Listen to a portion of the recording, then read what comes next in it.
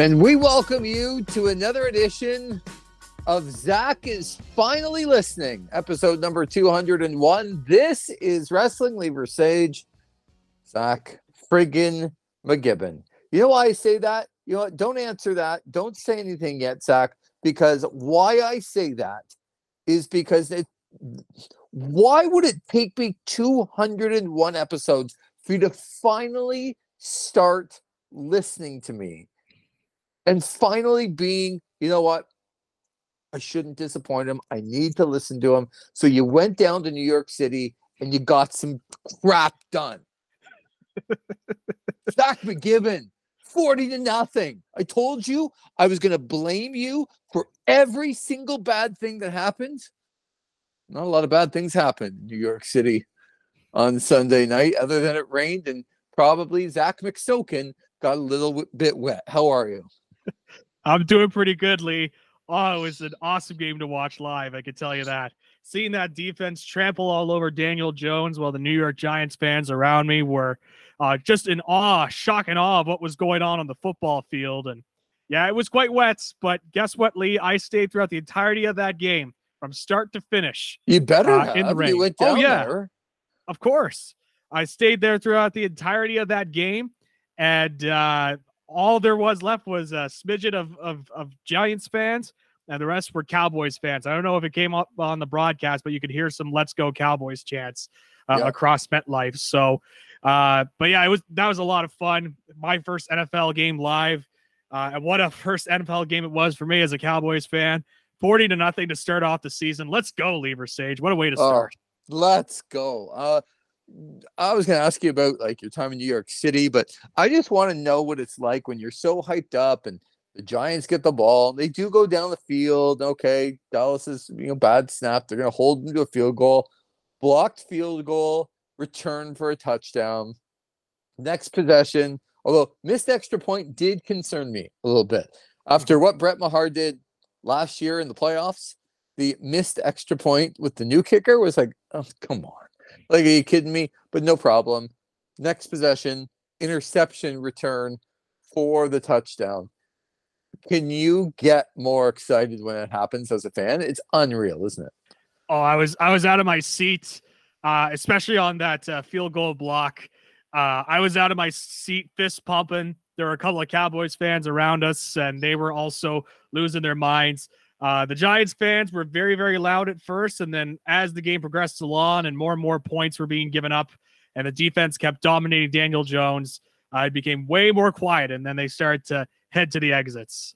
It was an awesome energy there for the Cowboys fans that were there, and Sunday Night Football and fireworks everywhere, and it was great. It was a lot of fun. I'm glad you went with some Cowboy fans, and I'm kind of glad I didn't go, because I might have got beat up real bad.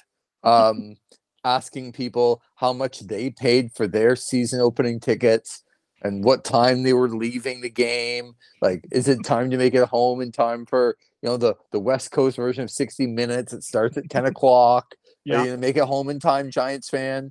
Because you're not going to need to be here. What a performance it was by the Dallas Cowboys. So how was New York City? You went to the Yankees game?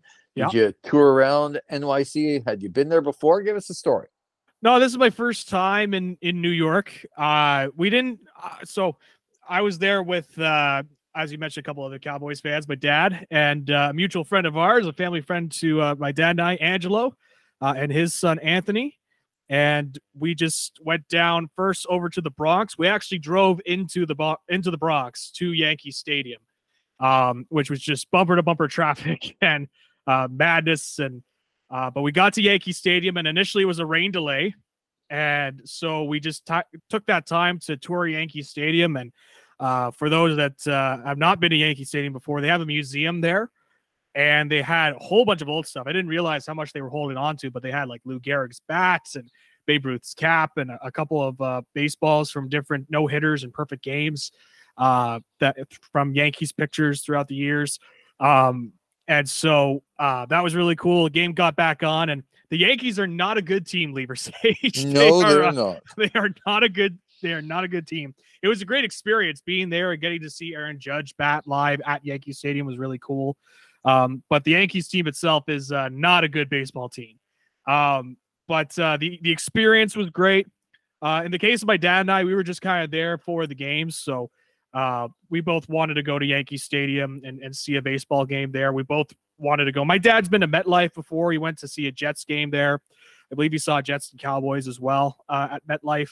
But this was the first sort of divisional rivalry game that my dad has seen in terms of the Giants and the Cowboys. And obviously, this was my first NFL game just in general. And so we kind of took part in the tailgate. And there were actually, we parked beside a couple other Cowboys fans in our area.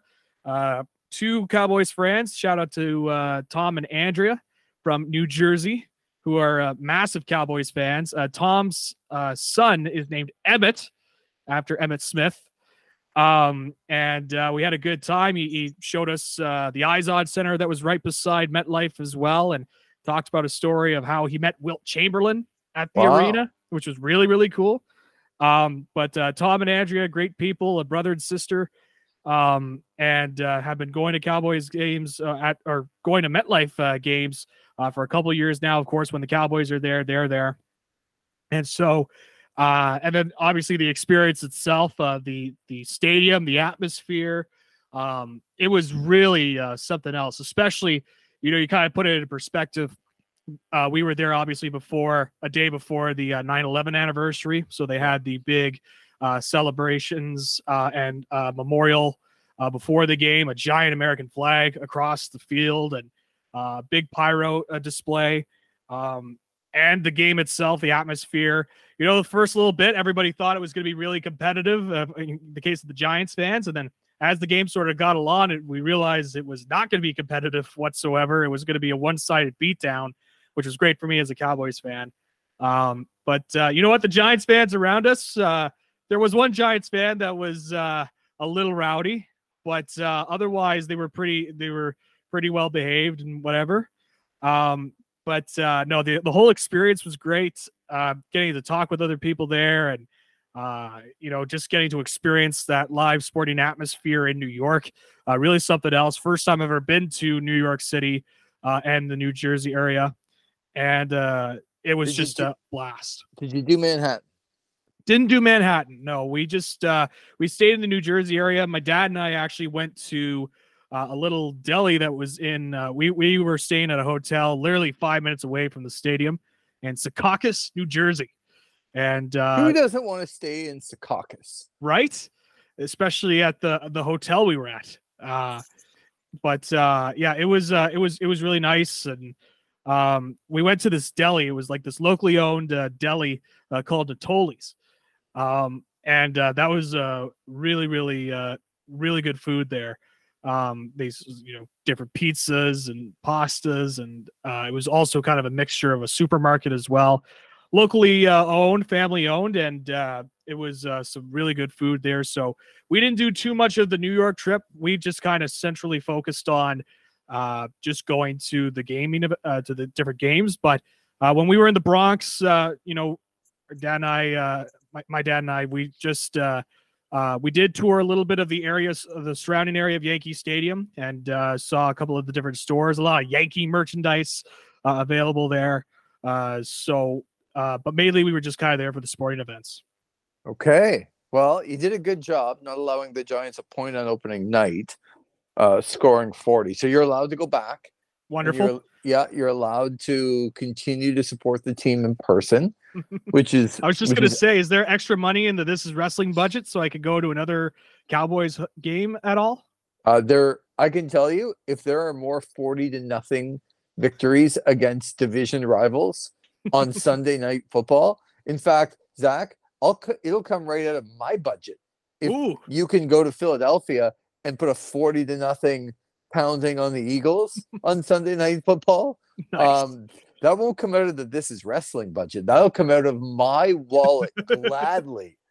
I love to have that happen. That is fantastic, and it's really good that we've avoided for the first 10 minutes Nia Jax as the ending of Monday Night Raw. So I'm very happy that we haven't had a chance to get to that yet.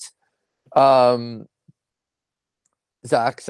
We've talked a ton about AEW, and we got a lot. We got a merger to talk about, which is kind of the business side that we knew it was coming, but we still are going to talk about it. We got some AEW stuff, of course, some of the fallout from Punk being fired and Wrestle Dream, and we're gonna get Zack Sabre Jr. against Bryan Danielson. We got a lot to get to, but here I was watching, of course, on PVR. I just want to make sure that everyone knows that I was not Friday night at 8 o'clock sitting down and watching SmackDown, or last night sitting down and watching 3 hours of Chelsea Green and Piper Niven defend the tag team champ. No.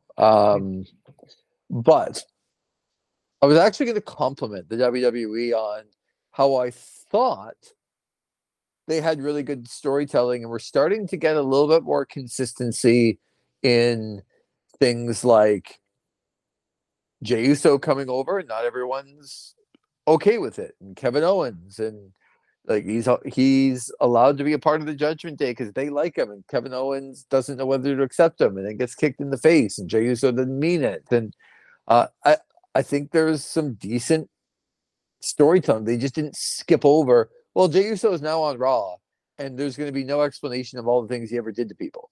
So I was going to compliment them, and then compliment them on Gunther and his celebration and beating Chad Gable, and sort of intertwining that storyline, which I find compelling right now. I think they've done a better job with Seth Rollins and Shinsuke Nakamura. I think they've done a better job as of late in telling some stories.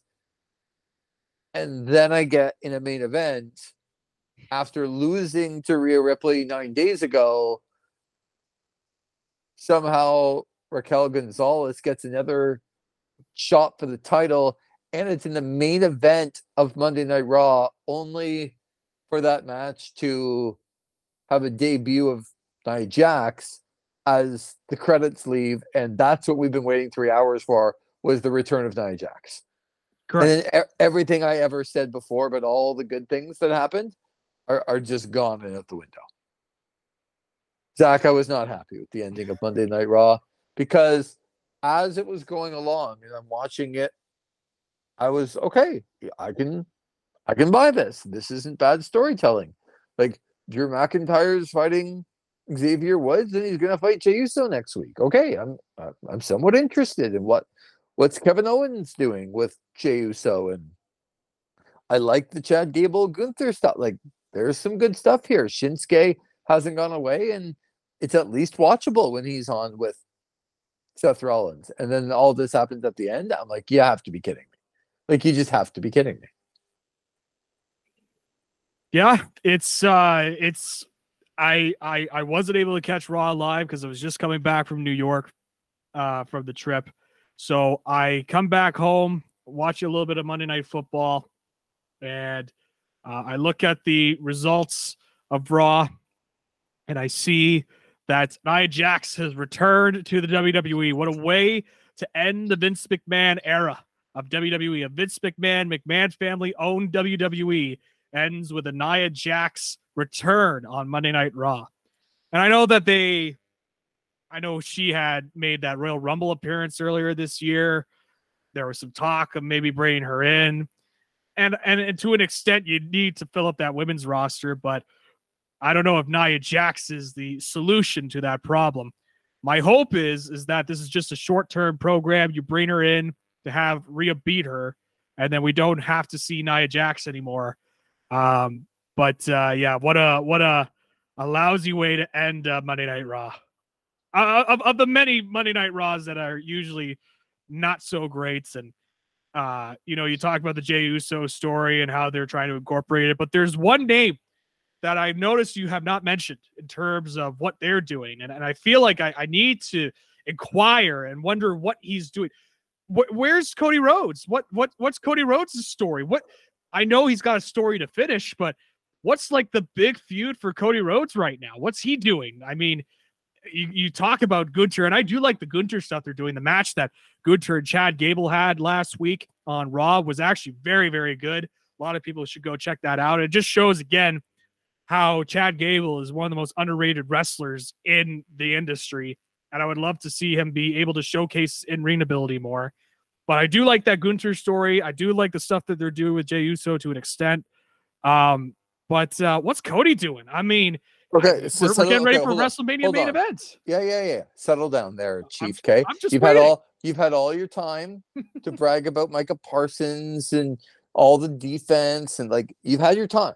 Okay, so Cody Rhodes comes out, and I actually took a very positive approach on Monday night when I found out that Cody Rhodes was going to be on the Dale Earnhardt Jr. podcast.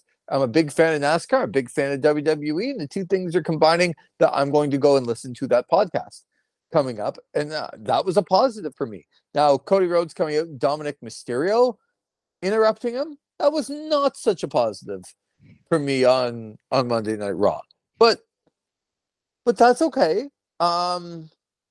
Let's get him involved with Jey Uso. Let's just, like, sometimes we just got to take it easy. He's got a nice suit. He's got a catchy song. You know, he asks people what they want to talk about. I feel like he's very polite. Yes. Okay. Like, this is a superstar. There's no reason to just bag on the guy just because he's coming out in the middle of Monday Night Raw, not at the beginning and not at the end, and that Dominic Mysterio's interrupting him. Yep.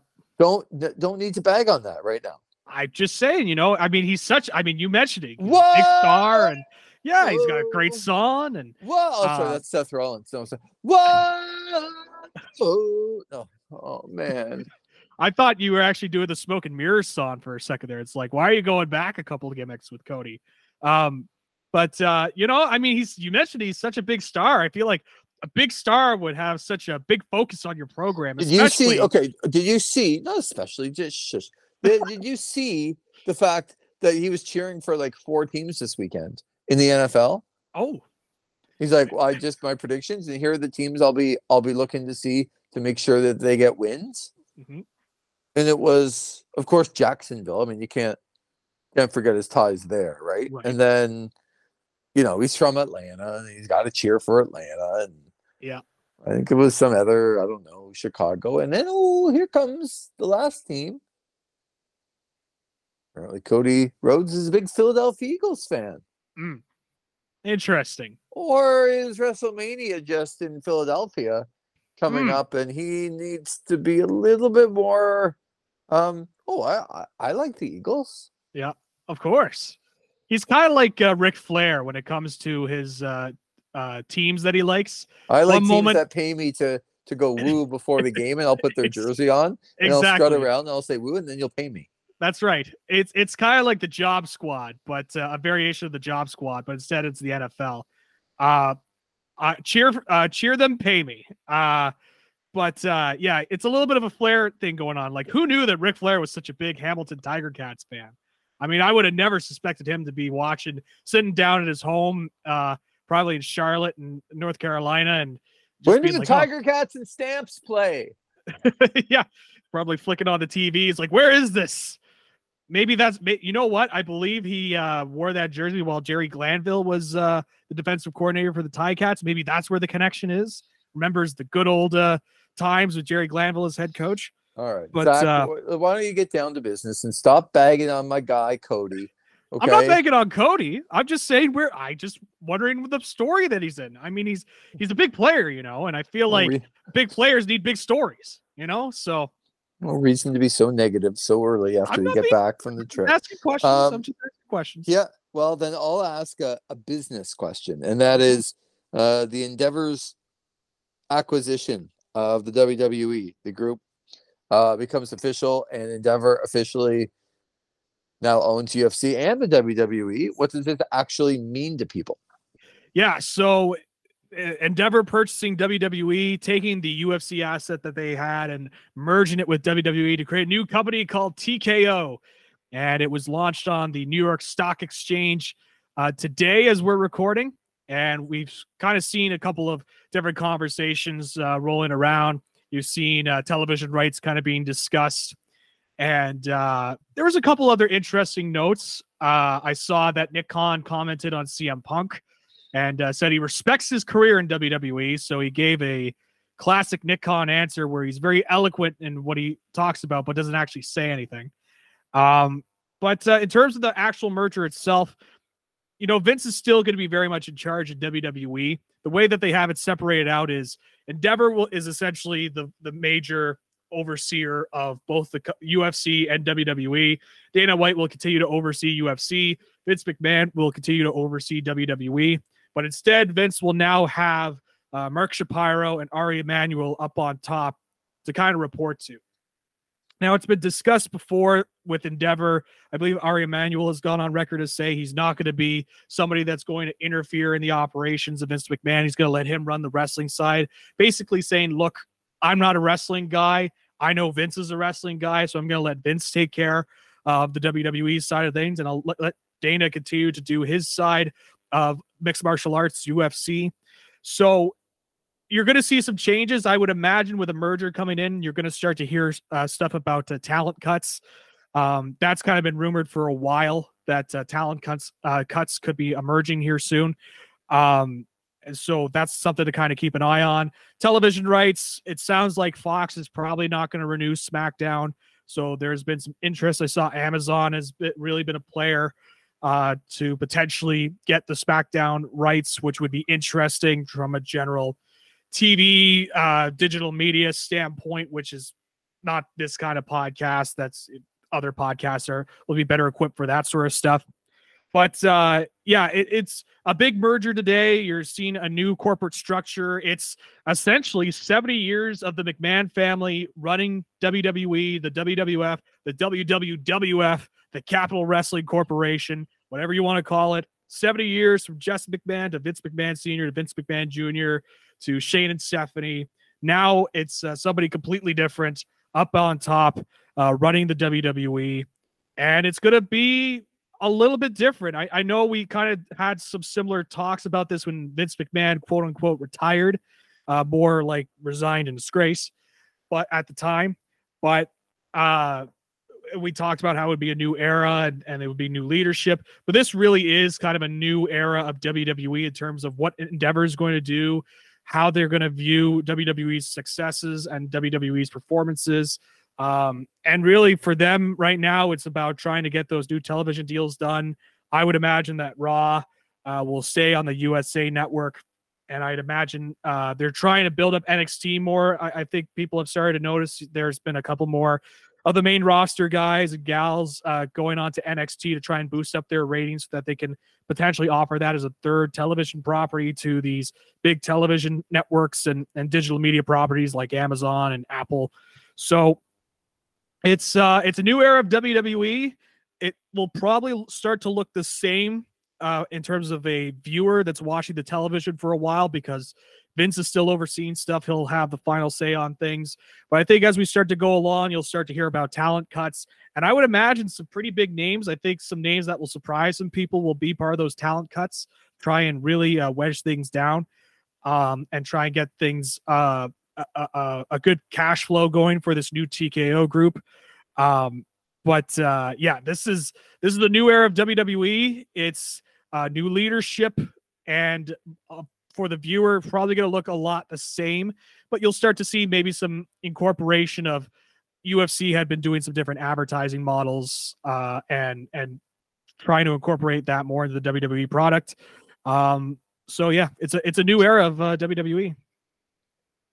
Okay, so I know you just kind of went through it for everyone, but do you actually think that serious change is coming, or do you think it's going to be the exact same product?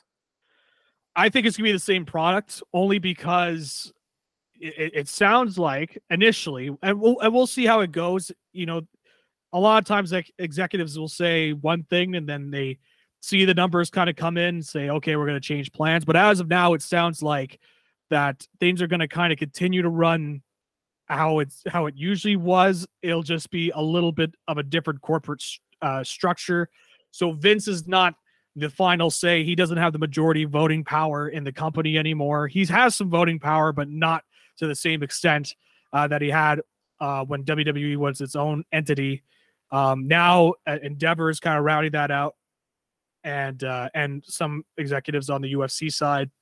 So I'd imagine creatively they're probably just going to stick to plans. You might start to see a couple more, maybe some sponsorship integration matches, which, you know, I've really been enjoying those sponsorship integration matches, as people have heard on this podcast here, Lee. But yeah, I think in terms of what people will see on the screen, in terms of just storyline based, I think you'll generally be the same, maybe a little bit more Vince McMahon influence, which I know will put off some, but I think you're going to see pretty much a same product on screen, just in the sense that Endeavor really wants to keep Vince McMahon and what they do separate from them, and they don't want to interfere. Okay, well, that wasn't as I want big changes, and everything is going to change because Endeavor now owns it, and Vince McMahon's going to be out. Answer that I wanted, but okay. I can at least deal with. It's possible that some things are going to change, just maybe a little bit down the road. Mm-hmm. Is that fair? There is the potential for it to change down the road, yes, if they decide, but that would be more of a long-term play, like a year or two down the line. I'll say this is my opinion on everything, and this might surprise some people, but I think Triple H is more at risk of losing his position of power creatively than Vince McMahon is in that company. I think Endeavor brought Vince McMahon back because they thought he was the guy. Like, he's been able to create this reputation for a long time, bringing wrestling to a mainstream audience, that he's kind of the magic man. He's got the magical touch when it comes to professional wrestling. And so, and with McMahon having power over the WWE once again, I start to see how Triple H's influence is starting to diminish and drain a little bit. He's still focused, but not saying it would happen, but if it became a point between Vince McMahon and Triple H on who they would have to make a change creatively or let go from the company, I would think it would be Triple H first before they would get to Vince, because I think they trust Vince more. Now, I've been on record here saying I don't think Triple H is as great of a creative mind as people make him out to be. I think when you've been subject to Vince McMahon's booking for so long, that mediocrity seems like a godsend when it comes to booking in WWE. And I find Triple H's booking has been okay at best, not great at worst. But compared to like Vince McMahon's last 20 years at the head of creative, I think he's obviously a breath of fresh air. But Endeavor views Vince very highly. They've gone on the different media outlets saying that Vince was key to getting this done. And they've kept him as a public facing figure. And I think they're going to just stick by him until, for however long Vince decides he wants to go on. And having seen Vince and how he operates, it could go on for a while. He does not like to lose control of power, as we saw from him getting back into control as the executive chairman of WWE and executing the sale. Okay, I wanted more hope than that, but that's fine. Is there anything else you want to say on that before we move to AEW? Not really. The only other thing I would say is just keep an eye on some talent cuts coming in as the merger kind of goes through. And I think there'd be some big names that will surprise some people that would be cut. Yeah, I think I don't think it's this drastic change. I think from obviously a symbolic standpoint, and in terms of historically, obviously this is such a big thing for wrestling that somebody not named that doesn't have the last name McMahon has full control over the WWE. But in terms of the actual creative vision of the product and what they're able to do, I think it's not going to be as apparent in the immediate as it will be maybe in a couple years' time. We'll see how Endeavor kind of views the product, and once they get those new television deals done, where they kind of view WWE in that standpoint. But right now, I think it's going to be business as usual. Okay, well, let's get to some business as usual, as AEW, I think, had Some good parts, some bad parts of Dynamite. I would say the same about Collision. Um, Boy, they've been hurt by the CM Punk stuff. And I just mean, obviously, CM Punk got fired. I know that. But we talked a lot about that last week. But in the instant reaction to what I saw out of Collision this week, and I'd be interested. Now, I don't want to talk about the storylines because I think there's a couple good storylines that we will sort of reach out here and talk a little bit more about. But I watched Dynamite, and with Punk not being on Dynamite, it's not as drastic a change. When I watched Collision this week, it felt like there wasn't a lot of star power. Mm-hmm. It just, and maybe that's an immediate reaction because I love Punk and everything that happened to him. And now the show that he used to be on, he isn't on anymore. And with him not there, I'm just missing him. I don't know. But it felt like a B show. And not that Dynamite was incredible, but it was starting to feel a little bit more like the A show. I didn't feel that this week. Mm-hmm. What about you? I wasn't able to see all of Dynamite, so I can't give a sense of, at least I should say, this past weekend's Dynamite. The first weekend without Punk, I still kind of had Collision. You mean? I'm sorry, Collision. My apologies.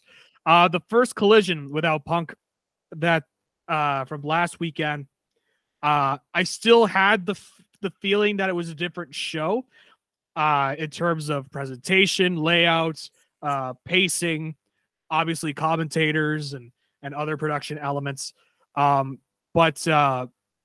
I can't comment on this past weekend's show because I haven't been able to catch up to it yet with everything going on. But based on the highlights I've seen, it does very much strike me that the star power is kind of lacking, as you mentioned. And that's going to be something in the immediate short term that's going to be apparent for Collision for the next little while, especially, it'll be reflective in the ratings as well. And with the competition with college football and other events like your WWE pay-per-views, premium live events that are on Saturdays, and your UFC shows as well.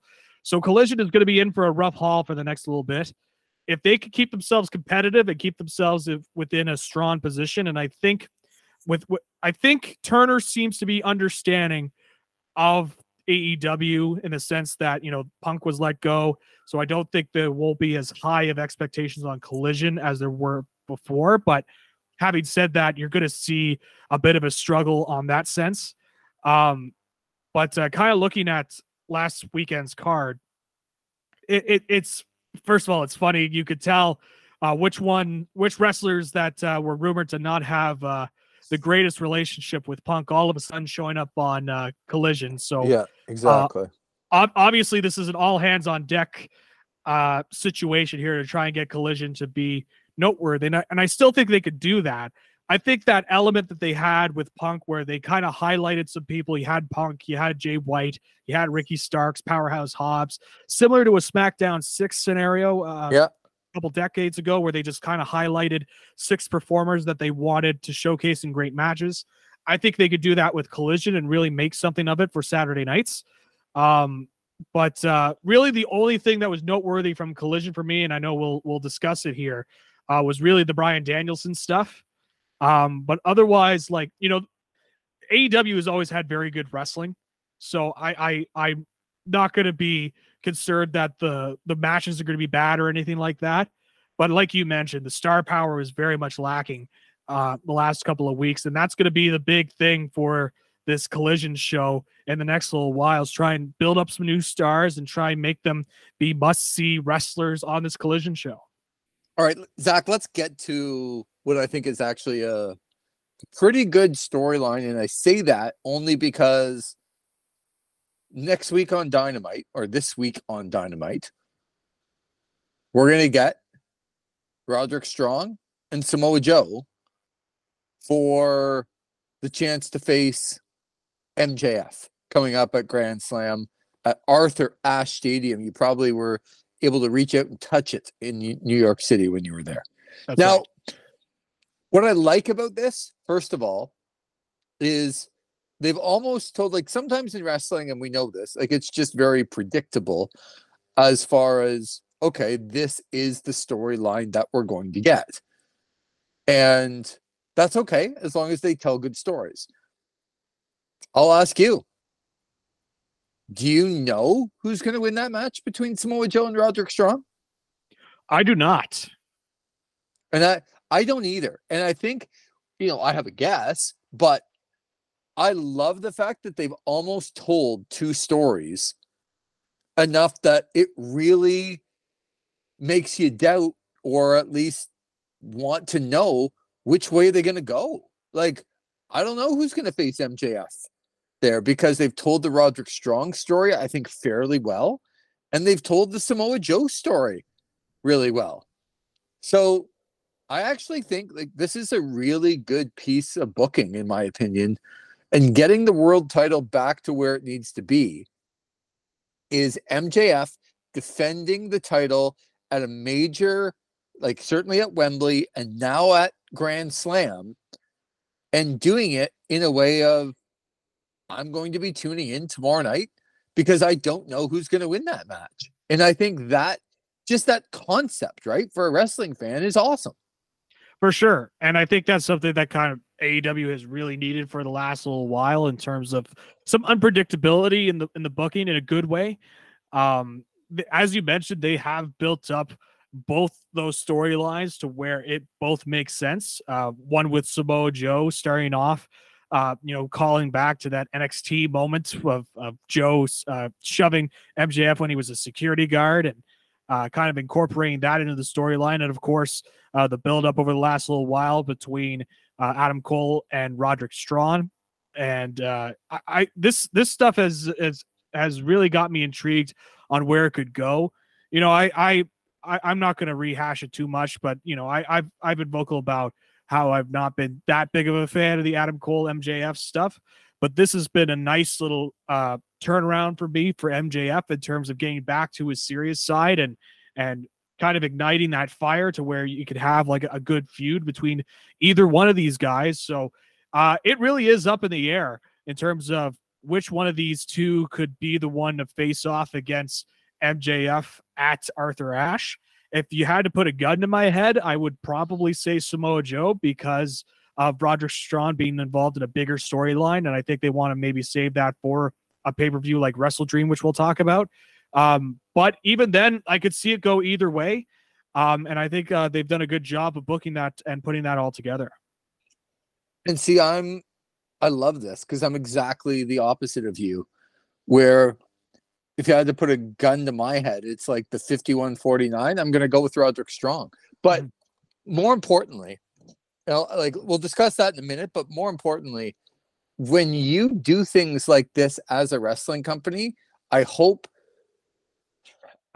we do a good enough job acknowledging it, or the fact that making it be the norm, where this is what wrestling companies need to do. You have made perfect sense in telling us two stories that either one of the victors that come out to face MJF at Arthur Ashe makes complete sense. And that's not always the case, especially for people who watch wrestling all the time. That is not the case, right? And when you do that, it creates an intrigue into, like, I love Samoa Joe and I love Roderick Strong. But if you told me 6 months ago that there's going to be a main event and it's going to be Roderick Strong and Samoa Joe, and it's really, really going to mean something. Okay, I just watched Nia Jax come out on the main event on Monday Night Raw.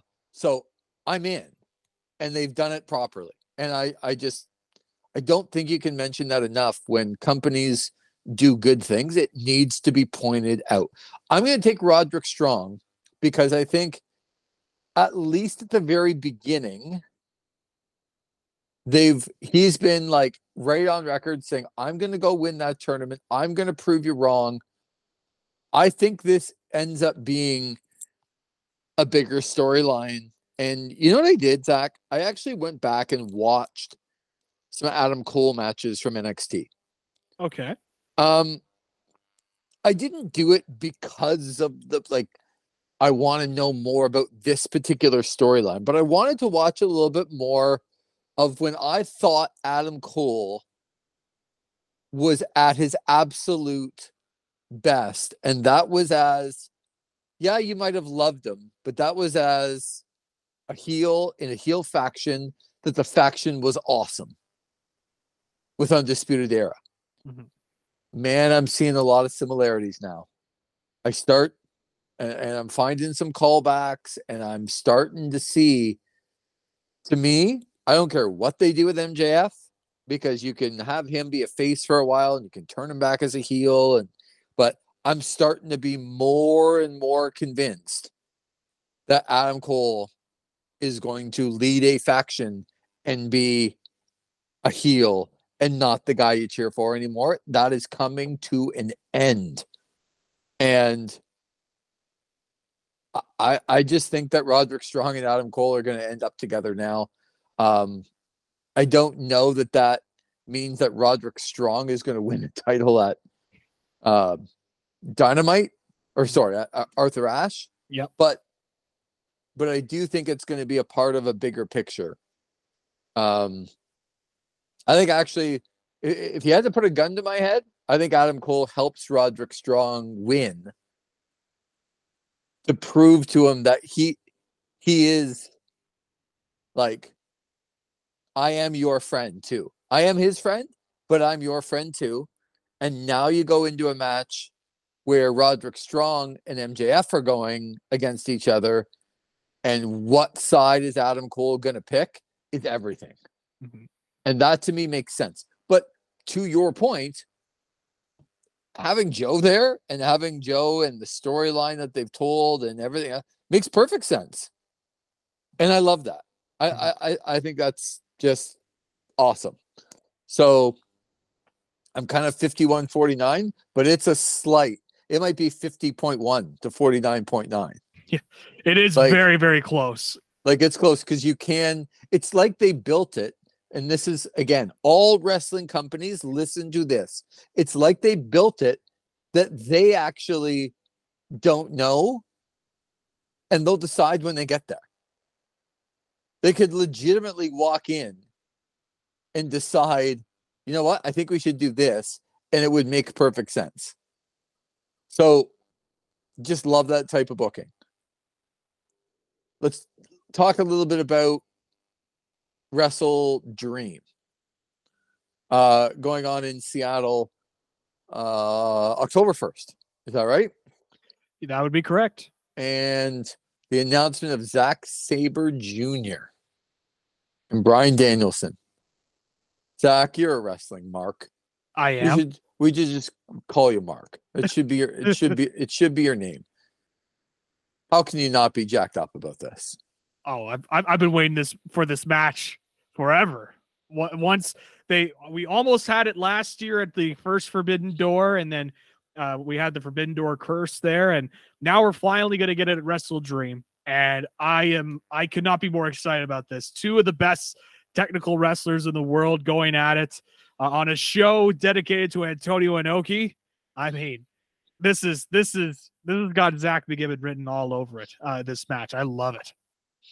Yeah, it's going to be awesome. And maybe talk a little bit more about, Wrestle Dream is the show dedicated to Antonio Inoki, coming up on October 1st. And I do like the fact that we get a few of these. And look, I know it's dedicated to Inoki, and that's the reason. And I don't mean it like sort of in jest, but sometimes you don't always have to have every pay-per-view that's involved that has every storyline coming to like an end. You can have pay-per-views with great matches because people will pay for them. And just there is no, like, the storyline is they're two of the best to ever do it. And that's okay. Yep. It's what I've been preaching on this show forever. Sometimes it doesn't have to be this overly complicated long-term story. Sometimes that's all you need, is that two guys claim they're the best at their profession. They have a match to determine who the best is. And especially in this case, it's two of the best technical wrestlers in the world. People are going to want to see that match. And so sometimes, wrestling isn't that complicated. there have been, the stories have been getting better in terms of, you know, telling it over a long period of time and establishing deeper character arcs and all of that. But sometimes at its core root, sometimes you just want to see two guys go in the ring and wrestle. And so once this match was announced and the stuff surrounding Danielson and his apparent last year, according to him in that promo, as a full-time performer, and we might be seeing a couple more of those dream matches from Danielson. The fact that we're finally going to get Danielson and Zack Sabre Jr., a match where I thought would have happened sooner, but glad we're having it happen now at this Wrestle Dream show. All right, let's get to our good friend Ben. Wrote an email. Did he not? He did. And he had some topics for discussion. I want to get to a couple of these. We don't have to do all of these today, but let's talk a little bit about Wrestle Dream, literal dream match between Zack Sabre Jr. and Danielson finally gets announced. What other dream match scenarios would you book for that show, Zach McGibbon? Man, I was thinking it through, and there isn't a lot of dream match stuff left. If just for the sake of, let's just say they didn't book Danielson and Zack Sabre Jr., really the only other dream match, a lot of them involve Danielson, by the way, in terms of what I have in terms of available wrestlers. And a lot of them involve Danielson, and the other one is Bryan Danielson versus Will Ospreay. That's the match I want to see before Danielson wraps up his full-time career. If we can get that match sometime, I know obviously it wouldn't be on the Wrestle Dream show, but at a Wrestle Kingdom potentially, I know that they'll probably do Okada again, which is, I think, will be fantastic this time without having Danielson injure his arm. But to me, that's really one of the last dream matches I could think of off the top of my head, where I'm like, this is a match where as soon as it's announced, you don't need a story. You just want to see these two guys perform. It'd probably be Danielson and Ospreay for me. Yeah, I think that's fair. And like when you say dream match, I think some people automatically go to matches I've never seen before, right? Like that's sort of the implication, where I'm not sure that I'm just not sure that I would go that exact route. That's all. Because when I think of like Will Ospreay, and I think, okay, is Will Ospreay the best wrestler in the world? Maybe. Is Bryan Danielson, is Kenny Omega, is Zack Sabre Jr., is, you can go down the list. Regretfully, Zach, and you might take me to task on this. Oh boy. How many guys on New Japan's roster would you still put in that category of they are legitimately top 5 best in the world? Because I've watched Tanahashi and I've watched Okada. I just don't know if they're there anymore.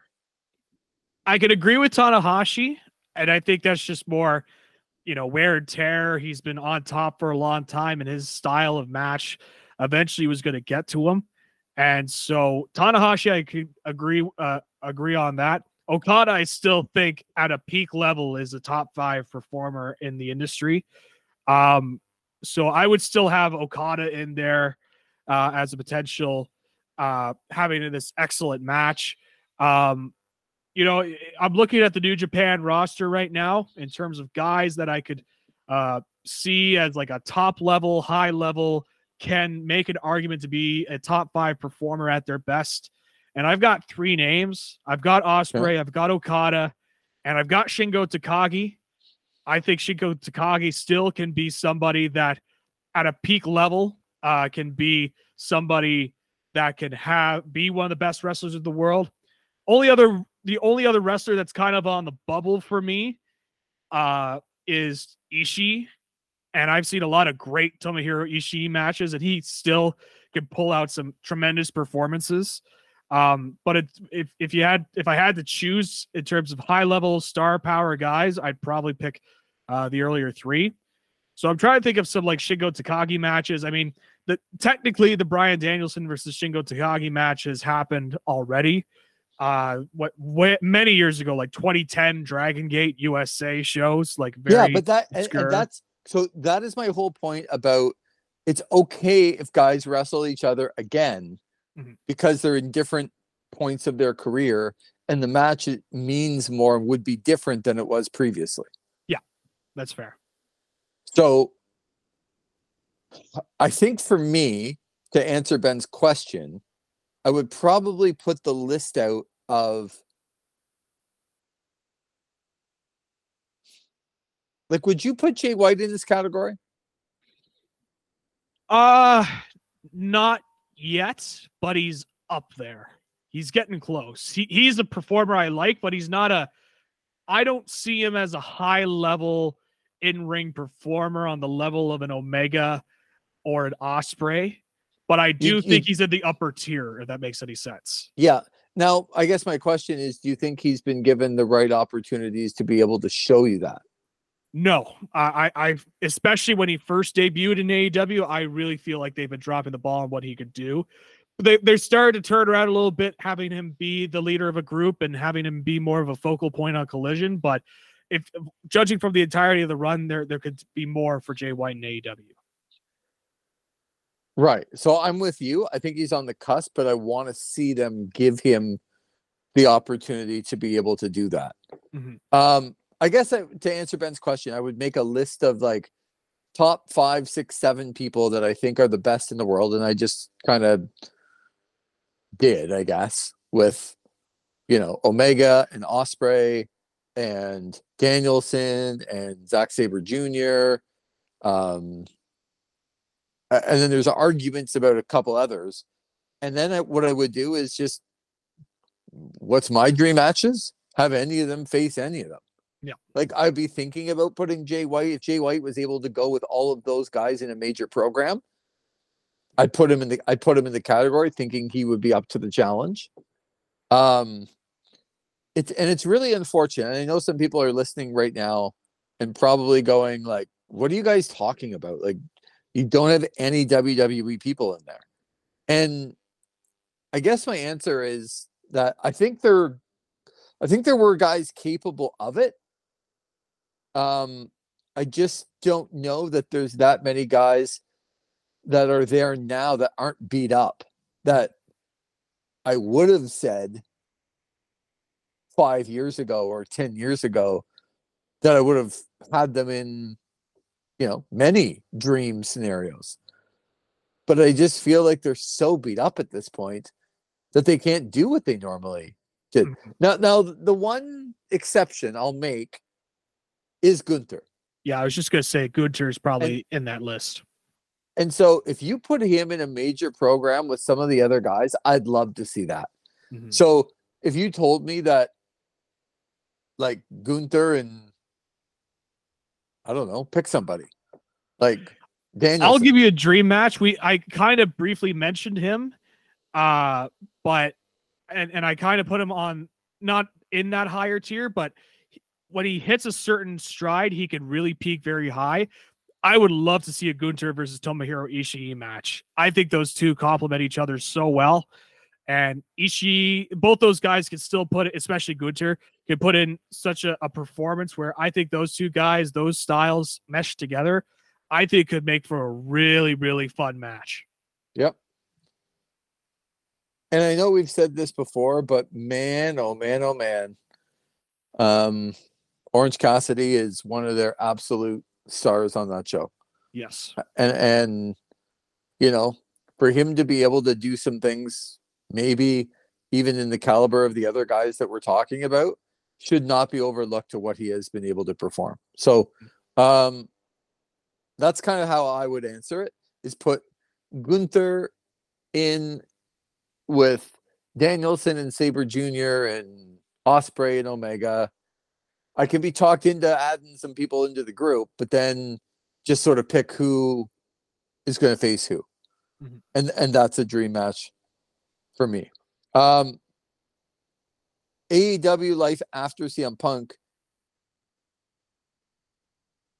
He says, take those Pepsi-filled bonds and invest in Billy Goat stocks 6 months from now. Build the company around MJF and Ospreay and Jay White.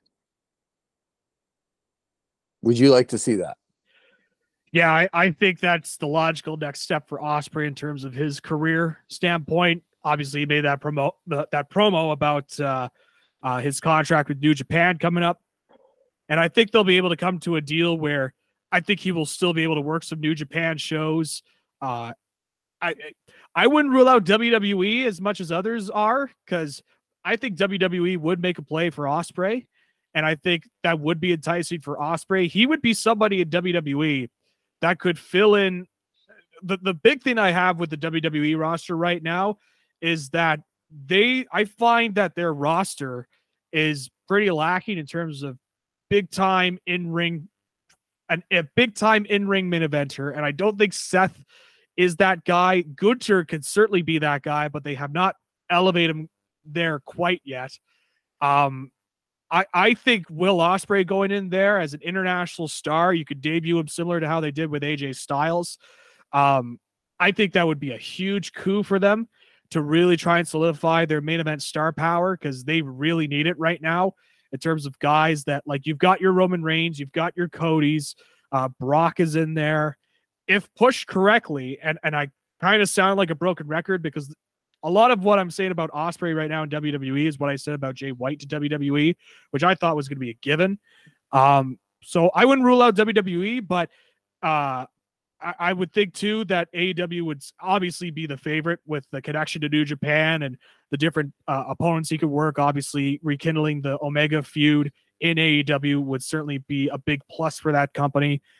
So yeah, I would put him at the top and have him be somebody you could build around. He's just turned 30 recently, so he still has many more years in his career to go. And there's a lot of guys he can work with AEW if he were to sign there. So what about a Hangman Page?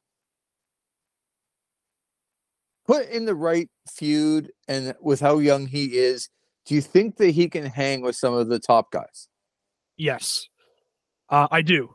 I think he's one of those guys that when he first broke in for Ring of Honor and he was more of a lower mid-card guy, he's somebody that's really grown into his role and grown into his character, especially in AEW. Really, the issue I've had, it wasn't even really with Hangman. It's his booking in the last couple of months. He's been non-existent on the programming. He only recently had a singles match on AEW television for the first time since March. So before you continue, did you see the Swerve Strickland promo with him? Yes, I was just going to refer to that. That promo was so good. I loved it. So good. And because you know what it felt like, and I don't mean to cut you off, but it felt very, very, very real. Yep. Like what I'm thinking and what you're probably saying and about to say is everything they really did on that promo, which I thought was incredible. I almost feel like he's going to do this start from the bottom and work his way up thing again. And so I would put him in there.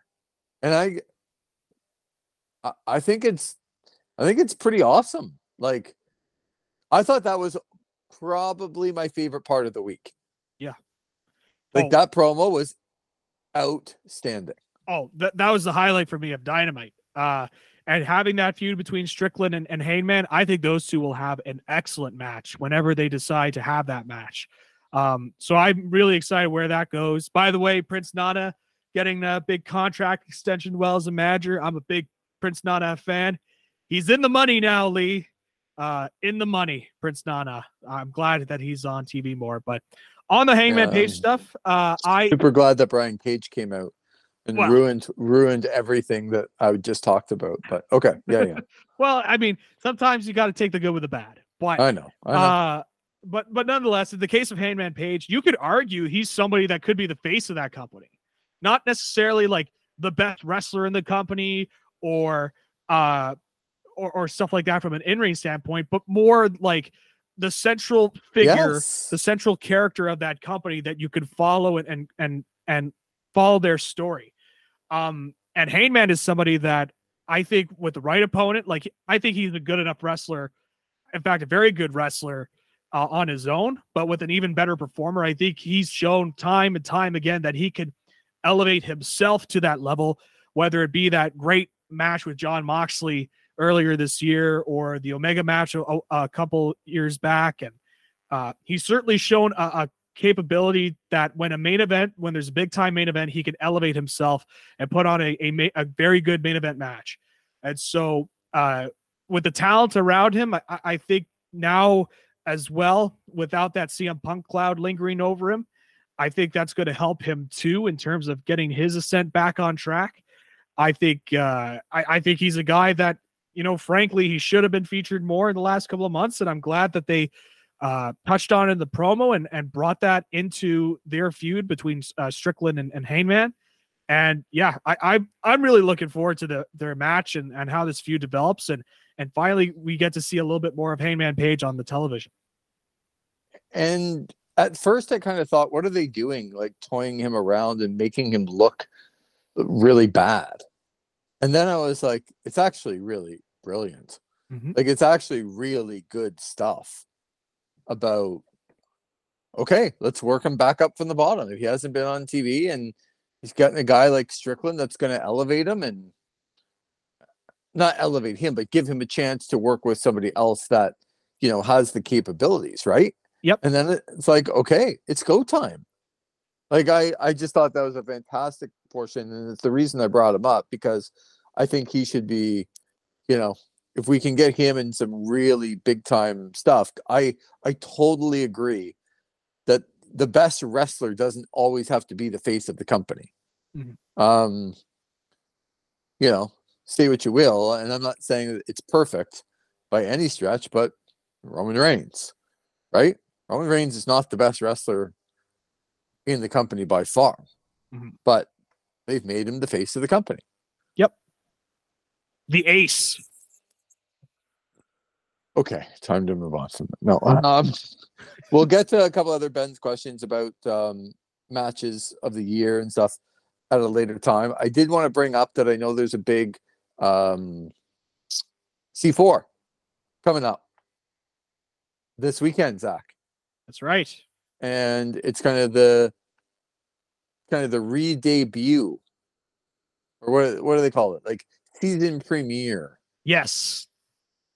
Of C4. And so looking forward to that. And seeing how they kind of kick off their new season. Yeah, there's quite a bit of talent on this card. They just announced Alan Angels, the former Dark Order number 5. He's in a grudge match with Evil Uno. So I think that's a pretty big match that we didn't get a chance to see in AEW. That's coming over locally to Ottawa with Walking the Edge. So that's already a match that I'm looking forward to. McCray Martin has a big opportunity. He's going to be facing off against the returning Josh Alexander. Josh Alexander, one of my favorite wrestlers to watch. He just brings it in the ring. I think he's just a tremendous performer. And he's one of those guys that they love. A lot of bookers on the independent scene, whenever Josh Alexander is available for independent bookings, they love to put younger wrestlers with him, because Josh is, number one, he's a trainer on the side as well. And so he's trained talents before, but he's also a guy that can really bring the best out of you and elevate your game and have you learn more about wrestling as you're in there. So I think this is a great opponent for McCray Martin as he kind of moves on from the Hawk Stepper tag team. Another match here, Speedball Mike Bailey versus Myung Jae Lee. I believe these two, this is a first time ever match. So this is another opportunity for a younger guy to have a great match. And another match that I think in terms of Titus Alexander versus Junior Benito, not a lot of people may know who Titus Alexander is, but Titus Alexander is somebody that's really been making a name for himself on the California independent scene. He recently did a couple of matches for PWG. And he's somebody that I've heard in some circles of being potentially one of, if not the top name in independent wrestling, similar to where Daniel Garcia was a couple of years ago before AEW picked him up. And so I've seen some of Titus Alexander's matches. He's had some pretty marquee matches. He had one with Speedball Mike Bailey. I believe he had a match with Minoru Suzuki as well. And he's only like 22. So he's already been having some high profile matches with some big names, and they've really been trusting him a lot over in the SoCal area to really step up and really put in some good matches. And so to see him come over to Canada and face off against another young talent in Junior Benito, it's I've always say this, it's one of my favorite matches to watch. It's two young guys that are going out there to try and prove something, that they can have the best match. And so another just really fun booking there from C4. And then I think it's not all the matches here, but the other one that I think in terms of just a crowd connection will be Kevin Blackwood versus Cecil Nix. And Cecil Nix is somebody that's had a quite the crowd connection with C4 for a long time. And finally getting an opportunity for the C4 championship. I think that will really get the crowd engaged. He's always over when the crowds are in there. And we were talking about New Japan earlier. Francesco Akira from New Japan, who's part of the junior heavyweight division. He's also going to be on the show in a three-way match with Gabriel Fuerza, a guy that others on the scene have been saying he's been having some of his best years as well, has really come together as a performer in the last little while. And also James Stone, another guy that's a very good performer on the independent scene. So a three-way match involving Francesco Akira versus Gabriel Fuerza and James Stone. I think that'll be a lot of fun as well. And that's not all the matches. There's other matches that I think will be announced as we get closer to the Showtime date. But already just seeing some of those matches, I will not be able to attend, unfortunately. But I think people that are in the area should absolutely go out there. If you're big on in-ring wrestling and you're big on work rate and all that, I think there's a lot of matches here that will really fill you up on some good wrestling. I'm big on work rate, Zach. Big work rate guy? You working and me rating people. I see. I was wondering where it's going. I was wondering where the comparison was going to go. Are you going to be comparing yourself to like Eddie Guerrero or something? No, it's something completely different. No, I'm big on you doing the work and me rating that work. You're sitting back in a lawn chair somewhere, maybe getting a fan or something, sipping a pina colada. Zach, I don't fan myself. I get somebody else to fan me, but yeah. Okay. Can't believe you'd suggest that. Did want to give a shout out to our good friend MVP. Went to see Jake the Snake Roberts in his one-man show, and hopefully maybe even as early as next week we'll get to talk to MVP about his time seeing Jake the Snake Roberts. And he sent in a couple of pictures and looked like quite the time. With got a couple of pictures with him giving the fist pump, Jake giving the finger. Yeah, that sounds like Jake Roberts, all right. Exactly. But yeah, no, lots of good stuff to be able to get to. What else do you want to hit on, Zach? I'll give you 2 minutes, but I'll give you one. Okay, thank you. How generous of you. Don't waste it, Zach. 55. No, no, not much else for me to say. Yeah. We kind of touched on why? Because the host covered everything, Zach. That's why. Well, yeah, It was just rapid fire. We went through all the big topics, and nothing much else to say. I mean, I guess I'll briefly touch on the Riddle stuff quickly because that's kind of weird. I know. I was just saying earlier about guys who I think might get cut. I think Riddle is going to be on that list. Please. It just seems like his life is not in control right now, and I think it might be better for him to just kind of get off the road. And honestly, I'm not trying to be super mean when I say this. He's not worth it. No. There are certain people, unfortunately, and look, a lot of people said this, of course, about CM Punk, right?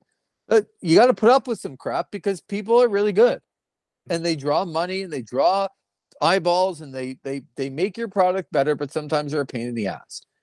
Matt Riddle's a pain in the ass, and he's not that good. Mm-hmm. which is Like, unfortunate because when he was coming through the independent scene, like he was the guy that I had kind of penciled in as somebody that could really. He had some matches on the independents with Walter and Keith Lee and some other guys as well that really made him stand out. And he was a guy when he first came in, like the Von Erich's comparison was just already there. He looked like Kerry Von Erich. And so he was the guy that I thought was going to get better. And, you know, once he would be signed somewhere, I think could have been a real featured player. But really, and there's still times he has, but he's somebody that's really regressed a lot.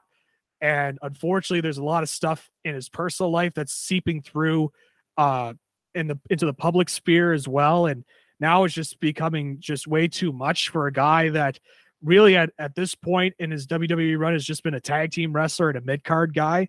Right. Does he draw money? He does not draw money, no. Right. Is he a guy that people go, okay, I'm going to ignore everybody else, but I really want to see Matt Riddle tonight? No. I just don't know if that's the case. No. So a fun prospect at one time, but he's really just he's really regressed since then. I don't know if it's just the system around him in WWE or just what's been going on, but it's clearly something has just been happening, and it's just really unfortunate to watch unfold. One other person I want to mention very quickly, because sometimes, you know, when guys get older, you think that they're still 10 years before, and you think they're awesome because you love them 10 years ago, when really they're not that good anymore. I cannot say that for like even a quarter of a second about how great Christian is on the microphone in AEW. Oh, love Christian. Like every week he just destroys people. And I know he brings up, you know, personal things and personal lives and all that stuff, and not everyone gets a chance to do it. But do you know, I want to point this out to make the reason why he gets to do it is because he can pull it off and make it real and make the other person relevant. Mm-hmm. That's why he gets to do that. He doesn't get to do it because, oh, well, he's just a legend and blah, blah, blah, blah, blah. No, he gets to do that stuff because in the end, he makes people bigger stars. And he's incredible at doing it. And he's doing it to Nick Wayne, and he's doing it to Darby Allin, and he's doing it to everyone that's in his path. And it's incredible. It's just incredible to watch. I'm just obsessed with him coming out on the microphone. So I just wanted to say that because, again, he blew me away on this week. All right, Zach. Well, get some rest, get some recovery from NYC, because I'm going to send you back to Dallas to make sure they beat the Jets coming up on the weekend. You're going to have a hectic schedule coming up the next little while. Yeah, a lot coming up. Another episode of Gibby's Football Podcast. It's going to be recorded tomorrow, so getting that organized. I'm back in the swing of things when it comes to hockey. I'll be back calling play-by-play for the Trenton Golden Hawks. They're already off to a 2-0 start, so that's also happening. Things we didn't quite think we needed to know, but apparently we did. Hey, I'm just you told me I had a busy schedule. I'm just relaying what the schedule is. And also this weekend, I'm going to see if I could try and get some extra content for the listeners here. There's a show taking place in Tyendinaga where a bunch of wrestling legends are coming by. So I'm going to see if I'm going to be able to pull something off there. At worst, I'll be in attendance at the show watching the wrestling show. And I'll kind of give some quick thoughts on that as we have a big sort of a local wrestling weekend coming up. So that's also coming up, and and a couple more things that are cooking up right now when it comes to future plans. But nice. Those are the things I could say right now. Oh, that's fantastic news. All right, Zach, enjoy your weekend. We'll be listening to Gibby's Football Podcast. Make sure that you get all the overreactions in week one. Zach, I'm just telling you, as a guy who's been through this before, not telling you how to do your job. Please don't overreact to what you saw in 1 week of football. Gonna do my best. Gonna try. Okay. I'm not gonna overreact about the Bengals losing and saying all of a sudden they're back to being 4-13. But I Well, will it not doesn't mean, overreact. and it doesn't mean that they're going to come out and they're just going to win their next 6 games because they lost, but Right. just don't overreact Mhm. to 1 week. It's like the Cowboys just beat the Giants 40-0 on the road, and now they're going home to play Zach Wilson and the New York Jets on very short rest for the Jets. Yes. You know that this is going to be like a life and death game for the Cowboys to win. You just know it because that's who the Cowboys are. Yep. They're not like, oh, we took care of business in actually a pretty tough environment. Now we got Zach Wilson coming at home. Oh yeah, this will be piece of cake. Yep. Yeah, you know that ain't happening. So Nope. I'm just telling you to, make sure that you don't overreact in week number 2. Doing my best. Doing my All best. If the Cowboys start a drive 3 and out, I might overreact a little bit. But you can overreact with watching the game, just not with your professional opinion on the podcast. of course, That's all. Gotta keep it near. Gotta keep it fair and not as you mentioned overreact and lose my mind on stuff after 1 week of football. Exactly. But yeah, you're a true professional, Zach. So I know that won't happen. All right. Great to talk to you again. Glad you had a good time in NYC, and we will talk to you sooner rather than later with a lot of great stuff coming up. Folks, enjoy as this comes out on a Tuesday night, Wednesday morning. Enjoy Dynamite and Rampage and SmackDown and all the things that you love to watch. And we'll be back very soon with another edition of This is Wrestling.